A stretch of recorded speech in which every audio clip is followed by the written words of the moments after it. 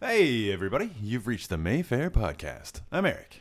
And this is Josh. It is Tuesday, May 30th, 2023, and we are joined by our pal Lee DeMarb today. Hola. Yay. Yay, Lee's here. That's And a dog. Spanish. There's another dog, too. Sugar Tits is here. The best, from the hit movie. Enter the Drag Dragon actor, Sugar Tits. She's on IMDb as Sugar Tits. It's incredible. And Does she have her photo up and everything? No, because that costs money. yeah, we're not doing that. I guess I could. Maybe. I don't know. Can I attach a photo to... I think she'd have to be IMDb Pro. Right. If she's in the Dictos movie, then I'll pay money. Do it. I'll spend money on it. You know that Lassie's a collie and my dog's a collie. Lassie was in the John Wayne movie Hondo. She's painted black. It's the same dog. Lassie's a female in the movies, but a male in real life. And I forget the dog who played Lassie, the original Lassie's real name, but it appears in Hondo. Hondo's dog attacks Native Americans in the movie. And there's a woman living in the cabin all by herself in Hondo. And John Wayne said, I'm going to go off.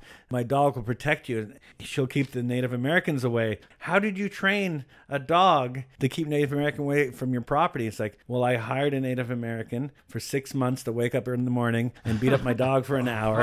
So she's learned to hate them. And that's a whole scene in the movie. It's crazy. And it's Lassie? And it's Lassie. My God. I think in real life, Lassie just attacked the Caucasian actor who wore a wig. Yeah. Because they didn't hire real Native Americans back then. It's a crazy scene in the movie. Every story of an animal from, I don't know, before the year 1998 in a movie is just horrible. It's like they didn't care. I don't want to know what happened to Free Willy. I just watched this movie. It's not just animals. I just watched this movie, 40 Pounds of Trouble with Tony Curtis. It came out the same year as 1962 Psycho. Okay. So he was married to Vivian Leigh, and they had Jamie Lee Curtis together. And when Vivian Leigh was off making this incredible film called Psycho, Tony Curtis produced his own movie called 40 Pounds of Trouble. And the trouble is this little girl that comes in. He's a gambler. He runs a casino. This little girl comes to live at the casino, and he has to deal with his 40 pounds of trouble the whole time. Oh, no. But he's the hero of the movie, and he's supposed to be a likable character. The whole movie he spends running away from his ex-wife's attorneys because he owes $8,000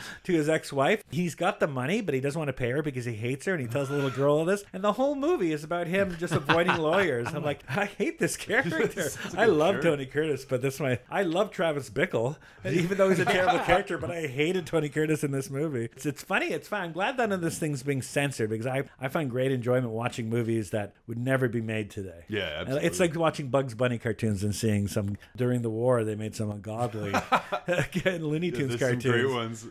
Great, quote unquote.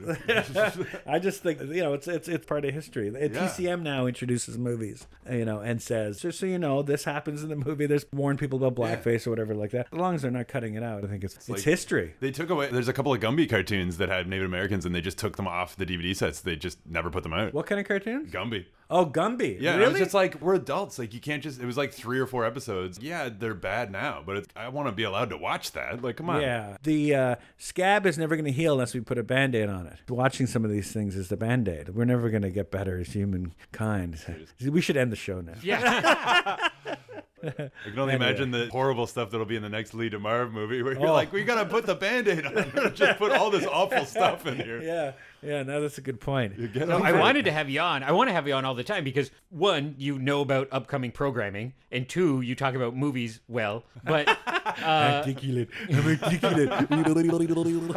But you've had such a nice roller coaster ride since you premiered Enter the Drag Dragon here, yes, which is so on topic to Mayfair fans and patrons that so often, like, making a movie is so hard, getting a movie out is so hard, and often a movie will show a couple times and then kind of run out of steam and die. And you've only had it out in the world for a couple months? Yeah, since the end of January. And you've already screened it in the UK. You're going to California, India. Yeah, oh God, India. Two screenings in Mexico coming up, which I'm really excited about. And what's the other one? Italy. I'm getting it subtitled now. And the cool thing about going to LA, I'm going to Los Angeles in 3 weeks for a week to show my movie at the Glendale Theater where The Room premiered. Oh, funny. It became what it became. We're also screening Jesus Christ Vampire Hunter, screening that same week on a rooftop outdoor screening, part of this Lucha Libre. They show Lucha Libre movies on the weekends. So they've already screened Jesus and it was packed and they're doing it again. It's like, I'll be there. On the roof? So is it just like folding chairs in a screen? Or I think is it like... so, but it looks really cool. Like That's cool. It's a jam-packed thing. That's what it seems to look like to me. Maybe I'm wrong. Maybe they changed the venue, but the last time I looked, they were screening on the rooftop in Los Angeles. What's it called? It's a Lucha Libre movie marathon that happens throughout the year in California. Yeah, I don't know. I'm excited to go to that. I want to go to that so bad. My best friend lives there. He's going to go to the movie for sure, but I keep being like, God, I should really go up. I mean, Lee really needs me there. You know? Like, it's got to be there. There are people coming who are in the movie. You should come. I want to. Judy's coming. Judy was in Cannes. Jeez. She goes everywhere, man. Yeah, she's married to a wealthy man right now. So okay.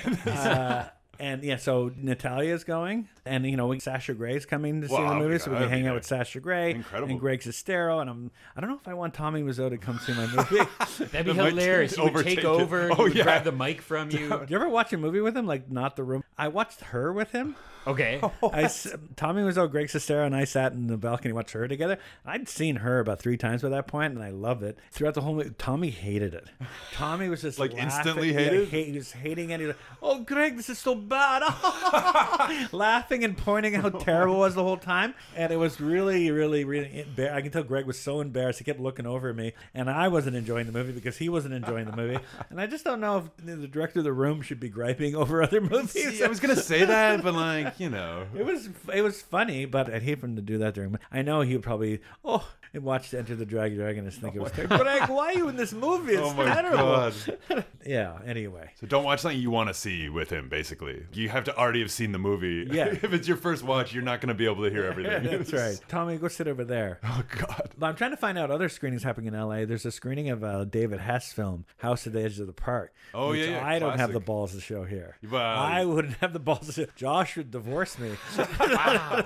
I'm not familiar with this one. It makes The Last House on the Left look like okay, I got you. Romper Room. There's a scene so let me paint a picture for you. Okay. I was celebrating my year. I was married in 2000, and in 2001, to celebrate a year being married with Cheryl, we went to Florida. We actually went to visit Herschel Gordon Lewis at his home. It was the first time I went to his house, and there was a really cool video store in Miami. It was all painted black. It was in this cool house, and someone's like, if you're going to Miami, you got to go to this place. They have all the best DVDs, and it's like the coolest. It's like the odds and sods of Miami, or the Bay Street Video of Miami. This really cool badass, and they had all kinds of horror and gore and violent movies you couldn't find anywhere. And I went in on a Tuesday. And what's key about going in on movies at video stores on Tuesdays is that's when new releases come out. True. So you can go get all the new ones. And that Tuesday, for the first time ever in North America, was the home video release. Shriek's Show, I think, put out House at the Edge of the Park, the David Hess movie. And I was just dying to get my hands on this movie because I was in love with David Hess movies and I heard so much about it. And it's directed by Ruggero Deodato, Cannibal Holocaust. And I went into this really cool store and everything. And it was one of those stores you had to be cool to get in. And I went to the guy at the cash. He's a big, heavy guy. And I'm like, did you guys get House at the Edge of the Park today? And he had all the new releases on the counter. And he looked at me and he's like, we don't carry movies like that.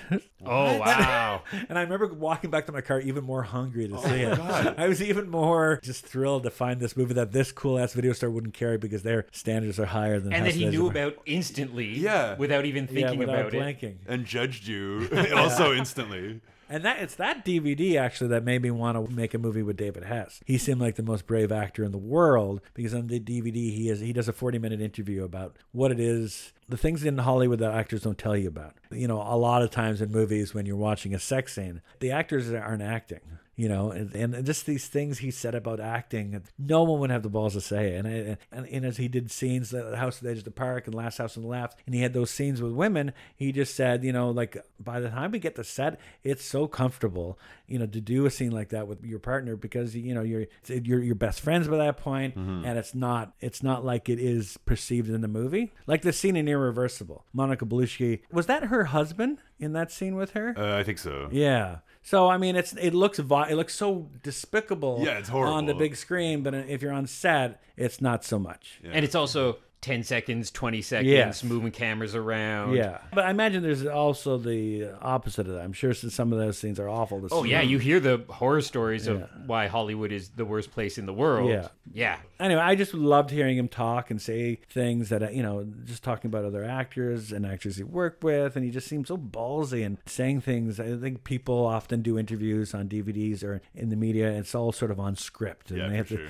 sure. Homogenized. Barry's out now. And I love Barry and I love Hader. Yeah. But he's saying all the same things in all these different interviews. So you kind of get in this. Yes. And here David Hess was just pontificating about the business. And I was like, whoa, this guy's great. That's like I listened to a movie podcast years back, and it was interviewing Tom Cruise. And Tom Cruise, very charismatic and cool, talking about movies and very nice to everybody. He wasn't throwing coffee in anyone's face. But then you see just a very innocent question, and the host talked about it in the weeks after. They just said, "What's your favorite movie?" Which anybody could answer. Even when someone asked me that, I kind of backpedal a bit because I'm like, I might have a different answer 2 weeks from now, but off the top of my head, right now I'm saying... Cannibal Run. Exactly. Yes. Another stakeout. Maybe Cannibal Run 2. But Tom Cruise wouldn't answer. And he got really weird about it, like he was being asked a controversial question. Really? But then they theorized in the weeks after, they said he was so nice and he was great with everybody, but anytime we asked him something that just somebody might get mad at him about, like say if he said my favorite movie was Jaws, and then that would mean that... Richard Dreyfuss is canceled. Yeah, like he was so careful about all his answers. I found that so interesting because here's a guy a little bit opposite of David Hess, like a giant mainstream movie star, but still like that, was still kind of tiptoeing around things instead of just answering a simple question like, I like this movie. David Hess and Tom Cruise have something in common, though. They've both been to the Mayfair. That's true. Absolutely. Where we are right now. Yeah. Was it a recent interview or an old one? Fairly recent, like maybe 5-6 years ago. I'm so excited for Mission Impossible. Oh, yeah. That trailer's outstanding. So, Tom Cruise is 75 years old. Is he? No. What? No. Okay, I say that exaggerating, but Okay. I tricked you both. That you but scared he's me. what? He's 65? He's Yeah. over 60. That much we're sure of. And he used to be an actor who would do drama, would do Born on the 4th of July, would do Rain Man. Now, he's just doing Mission Impossible movies. I think working with John Woo changed him. I could be wrong, but I don't notice him doing much of that hair-raising action before Mission Impossible 2. And he hasn't done a Magnolia in a long time. Right. Yeah. And that's fine. Yeah. He kind of makes me think of John Wayne in the fact when I watch later John Wayne movies, it seems like he's thinking about his legacy. He's thinking about how he wants to be remembered in movies. Yeah. And he's got maybe 10 or 15 years left to make the kind of movies he can make right now. And Tom Cruise is there. He's like, I'm not going to win an Oscar. I don't need to win an Oscar. I'm going to do something on camera that maybe a lot of my peers can't and make my audience happy. I don't need another $1 million. I just need my audience to expect something out of me, and I'm going to deliver. And I love that about him. And I love that about John Wayne. And I just like people, what is that? The twilight of their years where they're just thinking about their legacy. And, Jackie Chan obviously is there. And there's not a lot, like outside of Tom Cruise, who else has that kind of oomph about him or her? Well, Michelle Yeoh. Oh, Yeah, of course. yeah. She, I'd like to think I'd love to hear Tom Cruise say, good as I am, I'm no Michelle Yeoh, I'm no Jackie Chan. Oh, yeah. I'm trying. Yeah. But can you imagine, go back, when was Mission Impossible 1? 95? 96, I think. 96? In our wildest imaginations, going, in 2023, there's going to be another one, and at least one more after that. We would have thought, maybe a trilogy or something, but that he's just... I like Brian De Palma's original. Oh, yeah. But it changes after 2 because in 2, he started doing things in front of the camera. Even John Woo couldn't even look at the monitor. He's like, he does that scene on the cliff at the beginning. Yeah. I think that cliff stunt changed everything. And I could be wrong. I'd love to hear him talk about it, but he wouldn't answer my questions. Yeah, well, Brad Bird talked about his Mission Impossible, and that's why I love Tom Cruise as well in the terms of his filmmaking, is Mission Impossible 3 gives this guy J.J. Abrams a shot because he really liked his TV stuff, and look what happened since then. And then Brad Bird, who was an animation director, but did great stuff like The Incredibles and Iron Giant. But once upon a time, I don't think a director could slide over to doing a Mission Impossible movie after doing a cartoon. Right. And it was so good, too. Like And 3 and 4. And then he got Star Wars. Yeah. Brad Bird. No, wait a minute. That fell through. Yeah. He was supposed to do Force Awakens, and he did. What was that Clooney space movie? Tomorrowland. He did? He did that instead. That seemed like a good idea at the time. Most people have. Well, it's pretty wild. Christopher McQuarrie basically changed Tom Cruise's later career in that sense. Like, they just, to see them collaborate, like, they basically almost exclusively work together now. Like they did Live, Die, Repeat together, I think, That's as well. a good one. Yeah, and it's just like their late period. It's kind of wild. He wrote Usual Suspects, I think, if I'm not wrong. And then he did The Way of the Gun, which nobody really remembers. Benicio del Toro and other guy nobody remembers, Ryan Philippe. And, it was okay, but I kind of thought these guys kind of just drop off a cliff. Some of these writers, like they have a big movie and then they're just sort of around. But this guy hooked up with Tom Cruise. But also, for the last 20 early years. Mission Impossibles was Brian De Palma, John Woo, J.J. Abrams. Yeah. And Brad Bird. So 4 different people. And then after that, Chris McQuarrie all the way. Yeah. So clearly something happened there. Yeah, and he was writing and directing, I'm pretty sure, all of them. He had just been a writer before that. I liked his work, but I was like, man, this guy really took off. And I still haven't seen Top Gun, just I haven't gotten around to seeing It's it. not very good. No. I didn't like it either. I don't know. Everybody lost their minds, and I was like, I gotta see it's that sooner or fine. later just Like, to it's see a it. movie. I don't know. I don't hate it. I watched it twice. Yeah. I just don't love it like I wanted to love it. I think because all of his other movies recently have been really well done. Yeah. It's just another Top Gun movie. No, it's better. I like it better in part 1. Yeah. I like it better in Days of Thunder. Oh, man. Color of Money is still my favorite, though. I just love that movie to bits. Yeah, I still remember it coming out. My dad's like, "We're gonna watch The Hustler first." So The Hustler was on. Who's that guy? He's Elway Yost. Yeah. Elway. He showed it and introduced it once, and I just love the idea of gentleman's sports, and that can go on for more than 24 hours. And Paul Newman introduced me to Paul Newman, and I went to see The Color of Money at the Vanier Cinema. When I was young, took the bus My out. house, man. God, I loved it. Yeah. And I still do. We were talking about time. Oh, so you know the movie The Clown that shot in Ottawa? Yeah. That horror movie, The Oh, Clown? yeah. You know who the writer and director of that is? No? So they went on to do 3 Spider-Man movies. That guy, yeah, and yeah. now they're doing Star Wars. Oh, I didn't realize that. They're not Ottawa filmmakers, but they came here to make this rinky-dink little horror movie. And now they're doing Star I Wars. didn't realize that. Skeleton. Skeleton Yeah, Crew, yeah. because he did Cop Car as well, I think, Cop with Kevin Bacon. Oh, that's right. I really like that That was a movie. good movie, yeah. Didn't we premiere that movie here? I think so, yeah. Kevin Bacon owes us a lot. Yeah. Come on, Kevin. I forgot that was made here, Clown. As I know, like, Eli Roth produced it. The posters were like, Eli Roth presents. And so many people were like, oh, new Eli Roth movie. I was like, no. Put respect on that other guy's name, who I can't remember right now. but he does exist. Okay, so Enter the Dragon. Yes. That's a good one. Yeah. How long is it tough? How long are you in the trenches of film fests Right. before you go, I want to start working on that next movie? Well, I met with the writer last weekend to discuss. Cool. We're working slowly on a blow-by-blow. Excellent. And a blow-by-blow is something you can get in Vanier. Or if you work with a writer, you can get it done. Basically, I want to agree on the bullet points, what happens in the movie step by step before we start working on a script, because I don't want to waste his time writing a script that we're not going to shoot, like the last film. Oops. Although it worked out, but still.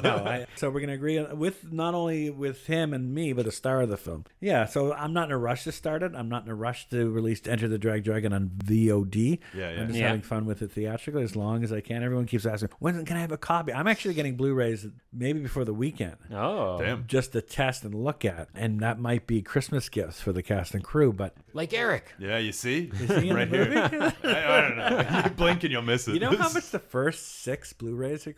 I'm spending $700 just the first 6. Whoa. But that's the first batch, and then Yeah. after that, it's authoring and it costs so much money. It's Okay. crazy how much money It's it almost is. like getting an acetate record made to make other records off Yes, of that first record. yes, yes. Interesting. Sometimes I see some of these Blu-rays coming up by Vinegar Syndrome and whatnot, and how much packaging they're putting in. Some Blu-rays come with posters now and lobby cards. And like, how come this is only $40? Yeah. I could, in my wildest dreams, I'll try to author a disc, get this arranged. And anyway, so yeah, Enter the Dragon is still a theatrical thing. It's the Top Gun of 2023. Totally. Yeah, it really is. It's got legs so far. Yes, it's got legs with fish stockings. on Yeah, it. very sexy legs.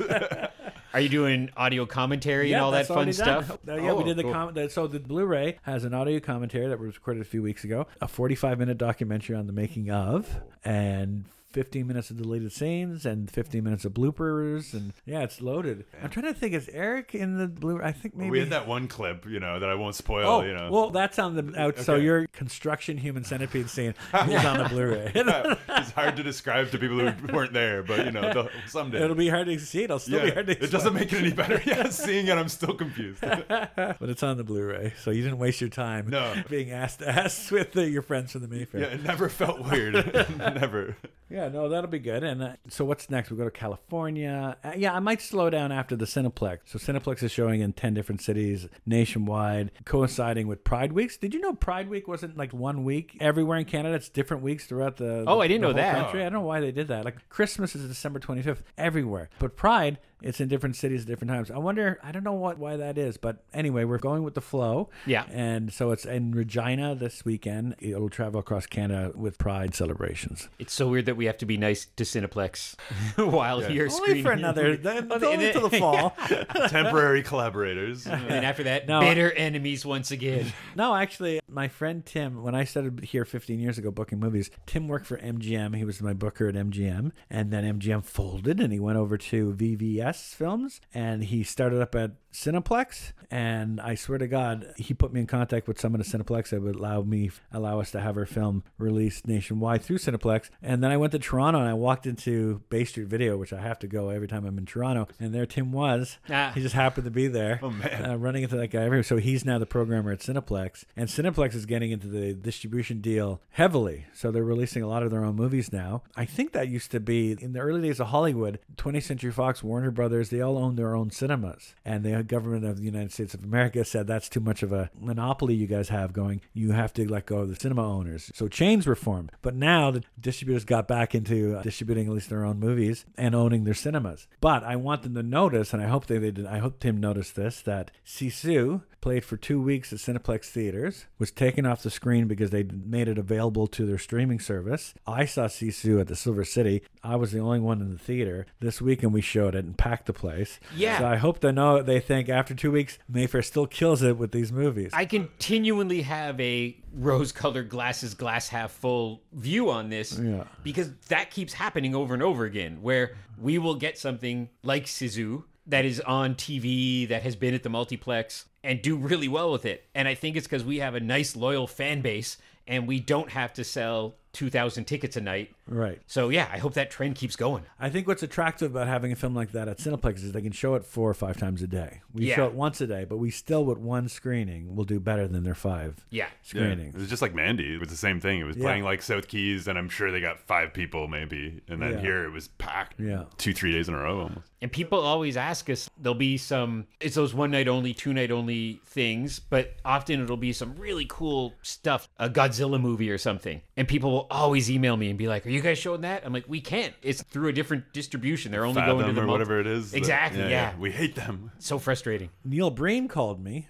last weekend, and so he wants to do a 1-night screening at the Mayfair at the end of August. Okay. Because he wanted to do it. We're going to do it next week. I said, the university students are gone. Do you want to wait for that crowd to come back? Because yes, let's do it the last weekend in August. So there'll be a screening coming up. We have to confirm the date. Yeah, I'm waiting for him to call me back from his landline in the trunk of his car. What's that feel like, him calling you? That's got to be surreal. He's really nice. He's really like, I don't know, he's a jovial fella. Yeah.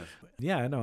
But I have now 3 or 4 different landlines for him. Every time he calls me, it's from a different number, and I have to update my contacts by knowing the next time he calls me, it'll be from a different number. So we're showing this when he's convinced it'll be a sellout. He's like, he won't. Yeah. And I'm like, yeah, I know. And so the thing about it too is that he wants to show it off Blu-ray. He won't do DCP because he thinks it'd be easier to get Blu-rays out there. I'm like, well, some crummy theater owner is going to bootleg that on you. What's anyone going to do with a DCP? If I gave 1,000 people in Ottawa a DCP copy of your movie, they're not going to be able to do anything with it. Yeah. Blu-rays are easy to rip, and then he only releases his movies on DVD. That's what I was going to say. Doesn't he never do Blu-rays? Just for theatrical. Okay, so he himself has like personal copies probably of Blu-rays, but and I had to send it back. Yeah, okay. Wait, he only makes DVDs because he's afraid people will bootleg the Blu-rays and have HD copies, but DVDs, I know nothing about bootlegging, but I can bootleg a DVD. Well, yeah. That's so Blu-rays weird. I can't touch because it's too much content. It's on a disc that doesn't feed into any machine I have, but DVDs are so easy to just plop in and take the VOB file off.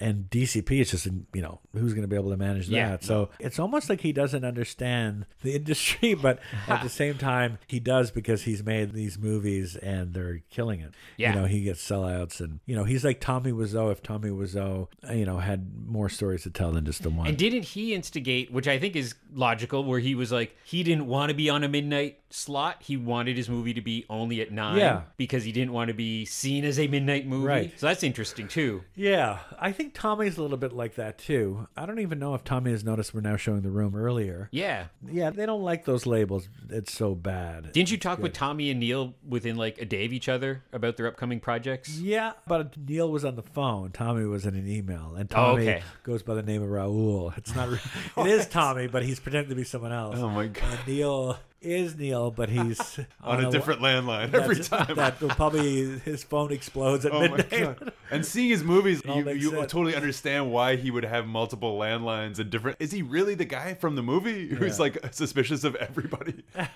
Yeah, it's really enjoyable. Yeah, it sounds like. It's more fun than booking from like Disney. Yeah. Well, because like they don't have people, like they don't have a secretary calling Right, you, so, or yeah. you're just dealing with the filmmaker. Even Lloyd Kaufman has people. Yeah, yeah. Yeah, it's like if Stanley Kubrick called me to book Eyes Wide Shut. Yeah. Another Tom Cruise classic. Yeah, it is. It's great. I love that movie. I want to recommend it to my daughter, but I don't want her to think I'm weird. She loves Stanley. Oh yeah, I wouldn't want your daughter to think you're weird. I think she'd really. She loves Kubrick, but it's I can't. My dad recommended this movie to me. yeah, this weird sex I film. still recommend. I remember I used to work at West Coast Video, and I recommended. My friend came into West Coast on his first date with a girl, and he still drives me crazy about this. He still, every time I see him once a year at the cottage, he's like, "Remember that time you recommended Damage to me?" I love Louis Malle's Damage. I love Jeremy Irons in the film. I love Juliette Binoche, and the sex scenes are really violent, and they're not. It's not. None of it's like Sexual violence. Yeah, no, it's like, it's just they're really heavy and intense, and it's supposed to be a metaphor for a relationship because Louis Malle's an important artist, and Yeah, this of is course. the stories he's telling. I love the music. I love it as a film so much. Repeatedly watched it, and I recommend, but I never thought that I was saying, no, it's not a good first date movie. He wanted to walk out of there with When Harry Met Sally, and you gave him Damage. Damage. It's a third date movie, maybe. I don't know. It makes you laugh thinking about it, but it was a mean thing to do. God, I want to watch Damage tonight. Yeah. It's like second date Serbian film. You're like, yeah, this is fine. It's fine. Now, that's not a good first date movie. No, Second or sir. third date. Yeah, at best. Okay, so let us briefly mention the movies that we are screening the week of Friday, June the 2nd, 2023. A couple of new films. First one up is called When You Finish Saving the World, kind of a mother-son movie with Julianne Moore Ooh. and that kid from Stranger Things. Oh yeah, I was here with my nieces the other day for cinema, and then they were like, "Oh, it's the from Stranger Things," and I was like, "I trust you. Like, I wouldn't have been able to tell you that." Oh, really? But I was I like, love "Is that Stranger Julianne Things. Moore?" Like, I Yeah. went the other way with it. And it's like, yeah, she's great. And it's directed by Jesse Eisenberg. Is it? Yeah, I think it's just a very New York. Lex Luthor. Right. The only thing I remember him from, like, That's what he wants to be remembered as. yeah, I forgot. Did I remember he invent reading about Facebook? this. Yeah. Oh, I'm yeah, pretty he sure did that was that him. Yeah, but it's funny. Like, you booked all these things, so you should know that they're good. I'm assuming. They're all We good. only show good movies. Yeah, it. that's what I thought. All right, sorry. No more mediocrity. Damn shame. The other new one we have this week is Chevalier, which is, I'm not sure the exact year it takes place in, but it's a true story about 1985. 1985, yeah. Black composer in French high society dealing with all the horrible things that I'm sure he would deal with in such a God. thing. It's won a few awards, and it's one of those kind of slow burn indie films with the central characters getting high praise. A guy named Kelvin Harrison Jr. He's the next big thing. Okay, and it's based on a true story, is it? Or It is, It yes. is. Okay, I thought it was, but I didn't want to look like a fool yet. Or sound like one. You're on the Yeah, radio. exactly. I mean, they know what to expect at this point. You're not on television here. Then we're kicking off a couple of June film festivals. Oh, We have The Bird with the Crystal Plumage. so good. That might be my favorite Argento. It sounds Yeah. like crazy to say, but No, like, those first three, the first four, Yeah. we couldn't get four flies, but his early movies, he was doing lots of drugs. That's why they're so there it is. good. Yeah. Yeah, that's a great one. Pure Giallo. Yeah, I think it's so Cat of underrated. Nine Tails was the same year, I think. Is it the same year? Well, Or close? Yeah, they were maybe released in the same Okay, year, shot yeah. different. But yeah, that makes. I mean, yeah, he came out swinging, and he co-wrote Once Upon a Time in the West. Dario Argento started off like Orson Welles. And he saved George Romero's career, gave us Dawn of the Dead, basically. So, I mean. And Land of the Dead. Yeah, Well, you his see- daughter's in Land of the yeah, Dead. yeah. So it's like basically, without him, we'd have nothing. We'd pretty have much. nothing. Yeah. It's true. It's Man. true. He produced Demons too, didn't he? That's Lamberto Bava. Did he? Yeah, you're think he right. He did produced produce it, it. Yeah, that's right. So good. Another great one. I just talk about movies that are great for That's a the good whole horror, time. good horror movie set Yeah. in a movie theater. Especially when the blind guy gets like jabbed in the eyes. You're like, he was already blind. And now he's got demon jabbed in the eyes. Come on.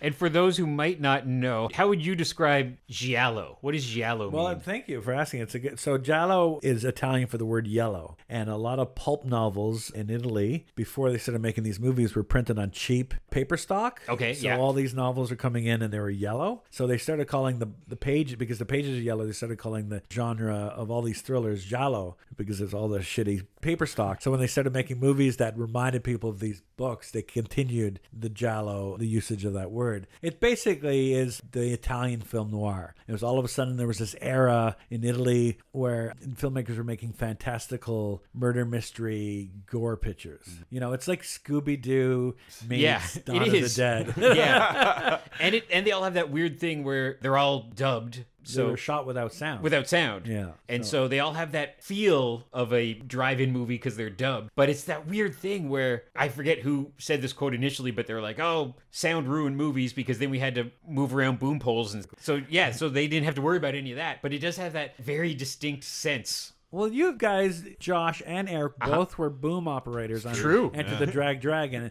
And so without having that person on set, it's like a writer, they're not needed. Without having a sound operator on set, you can move quicker with the camera and get interesting shots. So those early days of Dario Argento and Roberto Bava and Jules Fulci and Jess Franco, because they weren't using sound, they were getting really great, interesting shots that American horror films weren't getting. So all of a sudden, eyes all over the world were looking at these Italian movies. They were so visually striking. So the worst, some of these movies don't even make sense. The Beyond is an incredible horror movie. I don't know what's going to happen next in the movie because I can't follow the story. Yeah. But it's gorgeous to watch. It's So like if good. Apocalypse Now didn't make any sense. I remember It's just this watching, it gorgeous was something movie. recently. It might have been Grand Hotel here at the Mayfair. And there was two people sitting at a dinner table or at the hotel table. And it was so clear that they were both talking into the flowers. Yeah.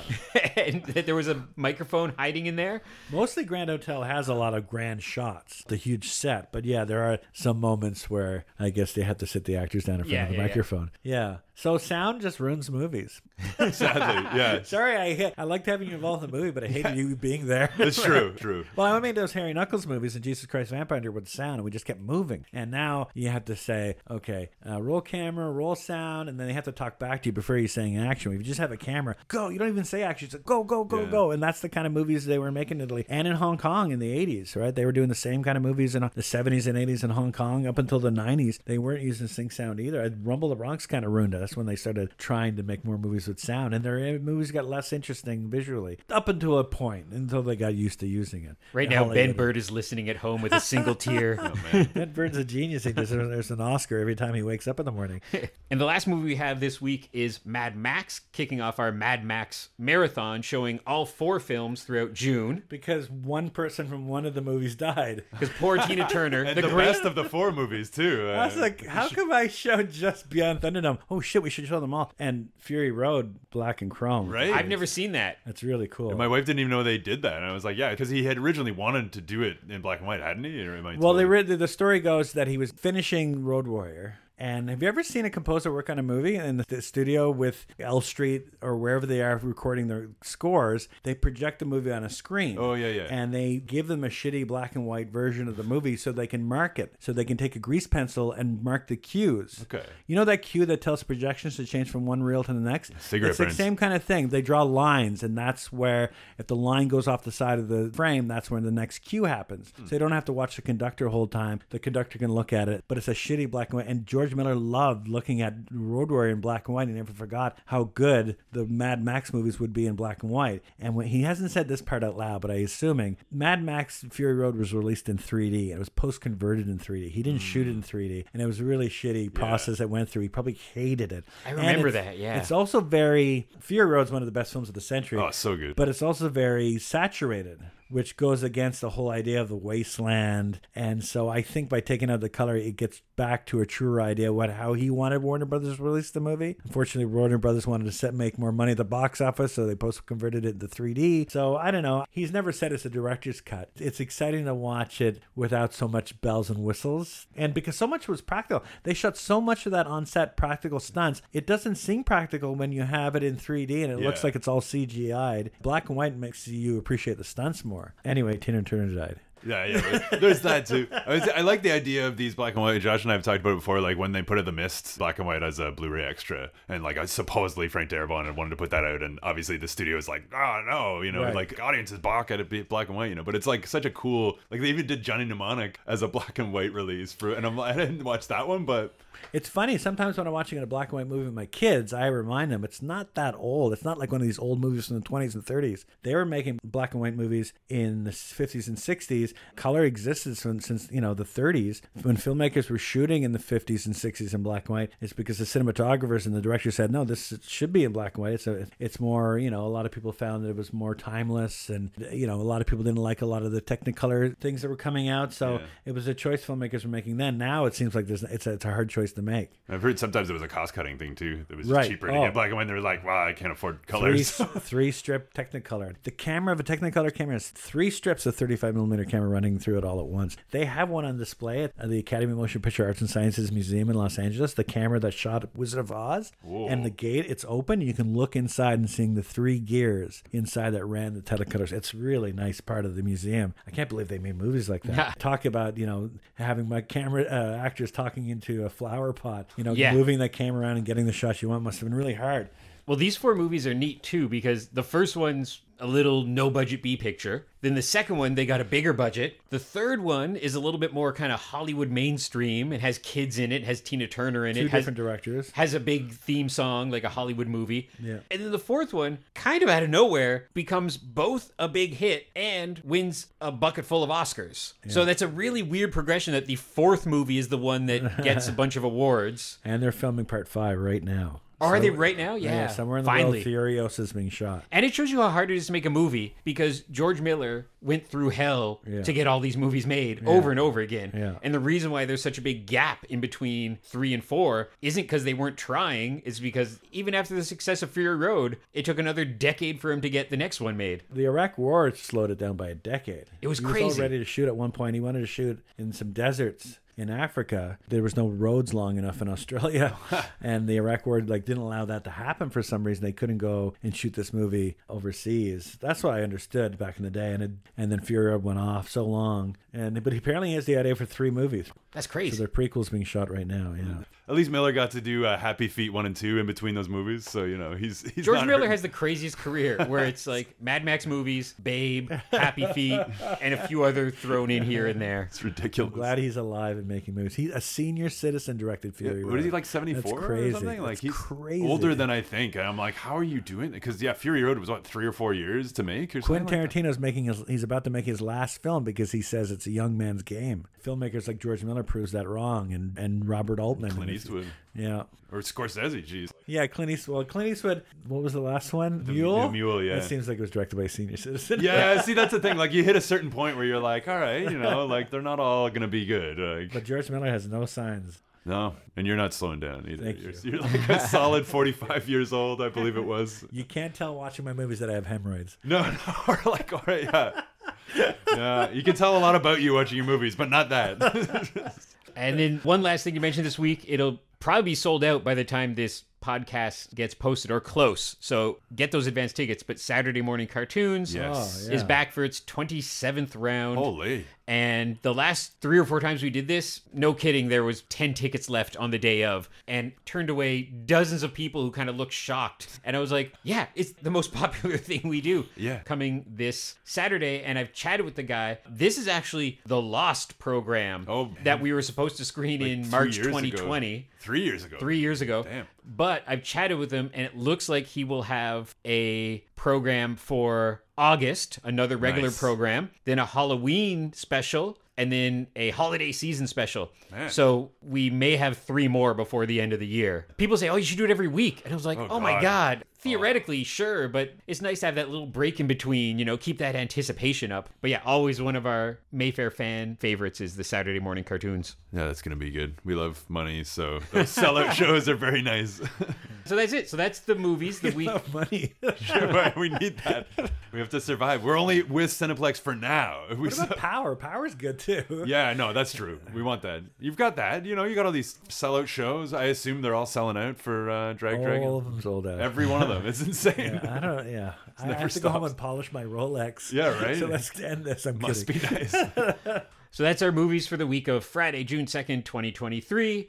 You can always check mayfairtheater.ca and social media stuff for really up-to-the-moment bookings. In the upcoming weeks, we're going to have a bit of a head start because I'm going out of town and Lee's going out of town. So Lee right. has a couple of weeks pre-programmed. So I'm going to get as much work done as I can before I have to If leave. you have any questions, Eric is taking over. Eric's That's taking right. over. Yeah, I'm answering everything. Start filming that movie for you while you're gone. You know? It's not good. Dick Toes? I think Elliot lives near me, so we can get started. I'll do my best. Get those Does blow he? by blows. I He don't know. does. Yeah, he does. And we're going to wrap up because Ahsoka the dog wants to go outside. Oh yeah, true. And we've got people on the roof fixing our air conditioner. She's signing autographs. Yeah. Yeah, it's fun. Hey, they're up on the roof like Drag Dragon. Whoa. Like that bit, you know. It's Yeah, so good. more plumber's butt than Greg. Yeah, you know, it's not quite the same. Okay, thanks for listening, everybody. And Lee, hopefully we'll have you back on Thanks soon. for having me. And was we'll see you fun. soon at the Mayfair. Bye, everybody. Bye. I'm hoping that you can meet Nick Cage when you're in LA and get him to be in the next movie. That's the one thing missing. I thought it was me, but no, it's Cage. It is. It's true. In the not too distant future, there will be no civilization. There will be no heroes. They say people don't believe in heroes anymore. Well, damn them. You and me, Max. We're gonna give them back their heroes. In the not too distant future, there will only be madmen and the main force patrol. Max is a main force officer trying to protect his family and stay alive. Mad Max, the maximum force of the future.